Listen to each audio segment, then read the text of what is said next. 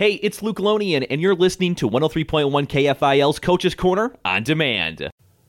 And welcome back to Coach's Corner. With us now, the head coach of the Grand Meadow Superlarks. It's Josh Bain. Coach, how's it going today?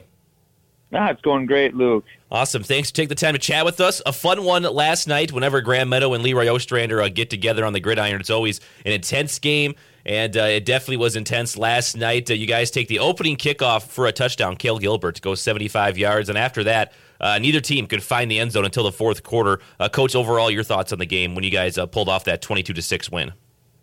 Well, just like you said, Luke, we started off with a bang, and that's a good start when you can take the opening kickoff. You can set the tone right away. We can convert the two-point conversion, and then we go back and forth, and then in the first half we get 3 drives inside the 10, and then 1 or 2 of them inside the 5, and there was one on the half-yard line that we just weren't able to capitalize. Give all the credit to LeRoy. They'd bend, but they didn't break. That was for sure. So they kept it close, 8-0. I was just happy we were able to move the ball. I mean, that was something we weren't able to do last week, and we put a couple wrinkles in on the offense. We got the two-headed monster of Corbin Ludeman. He finished the game with 162, and then Isaac Harmon had 119. So that was good. At least in the first half, we were able to move the ball. But at halftime, we preached finish. You know, we get inside the 10. We just have to finish them drives. And heads up to our defense. We had the goose egg up there for the first half. And then in the third quarter, LeRoy was driving. And I think they got inside the 5, and then they fumbled the ball. So that was a good thing. We recovered it. It's a mentality finish, and that's what we preached at half. The boys came out. They executed it. And I think our defense, we had, 2 fumble recoveries and then 2 interceptions. So we created 4 turnovers. So, I mean, that helps keep the score low. And then finally, like you said, in the fourth quarter, some points finally showed up on the board. Cale Gilbert completed a pass to Isaac. I think it was a 4th down play, too, on the 6-yard line that we completed. So that put us up. And then we missed the extra point, so 14-0. And then Corbin Ludeman runs one in from 5 yards away. So it's 22-0, and then they get one with about a minute 20 left to get back on the board. So the game ended 22-6.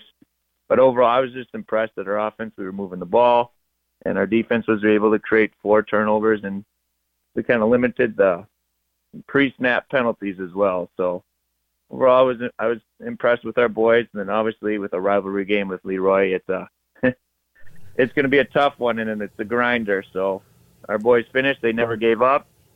So I was impressed with them. Yeah, very nice win, like you mentioned. And both teams, they moved the ball particularly well in this matchup, but it seemed like it was between the 20s, even between the 10s, they moved the ball well. But once it got down into that last 10 yards to find the end zone, the defenses always seem to be making big plays. What did LeRoy-Ostrander do that gave you guys some fits offensively inside the 10? Yeah, we put some new wrinkles in. We had Corbin go under center and shotgun, and then we had some twins and jet motion. And then, when you got 90 yards to work with, you can spread it out a little bit more. The defense can relax and play a little deeper, and all of a sudden you start crunching everything up. We just have to finish on our part. That's something we'll keep preaching this weekend during practice, and kind of that's when you kind of figure out what kind of man you are, is when you get inside the 5 and punch in, and we seem to, I don't know what happens on them snaps. That's like the 3rd time this year we get on the half-yard line and try to do something simple, and we just can't complete the easiest play in football, the center-to-quarterback exchange. So we'll keep practicing. We'll keep getting better, and then hopefully our percentage rates will increase as the season goes on into week 6 here. Josh Bain with us, the head coach of the Grand Meadow Superlarks. So they take down LeRoy-Ostrander last night on the road, 22-6. Coach, you're 3-2 on the season. You got a matchup with Southland next week, homecoming in Grand Meadow. What do you expect to see from the Rebels? Well, I know they put a good showing on last night. They lost to Spring Grove 33-14. So, I mean, they're continuing to build. I think JJ's getting himself a crew ready to go, especially for homecoming. Everybody likes to come into somebody's home turf and destroy their homecoming. But, JJ's got some skilled players on the outside. They run multiple different formations, so our defense is going to have to be thinking on their toes and be ready for whatever they throw our way. So, I mean, it's Southland, it's homecoming, and we know how homecoming can get with the boys. They get all jacked up with all the events, and then kind of everybody likes to watch a little Friday night football on homecoming. So hopefully they're ready and prepared, because I know Southland just won't lay over for us. So bring the intensity like we did last night, and hopefully good things happen. Josh Bain with us, the head coach of the Grand Meadow Superlarks, coming off that 22-6 win over LeRoy-Ostrander last night. They're 3-2 on the season and have Southland next Friday night in Grand Meadow. Coach, as always, we appreciate the time. Thank you so much, and good luck next week. Awesome. Appreciate it, Luke. Thank you.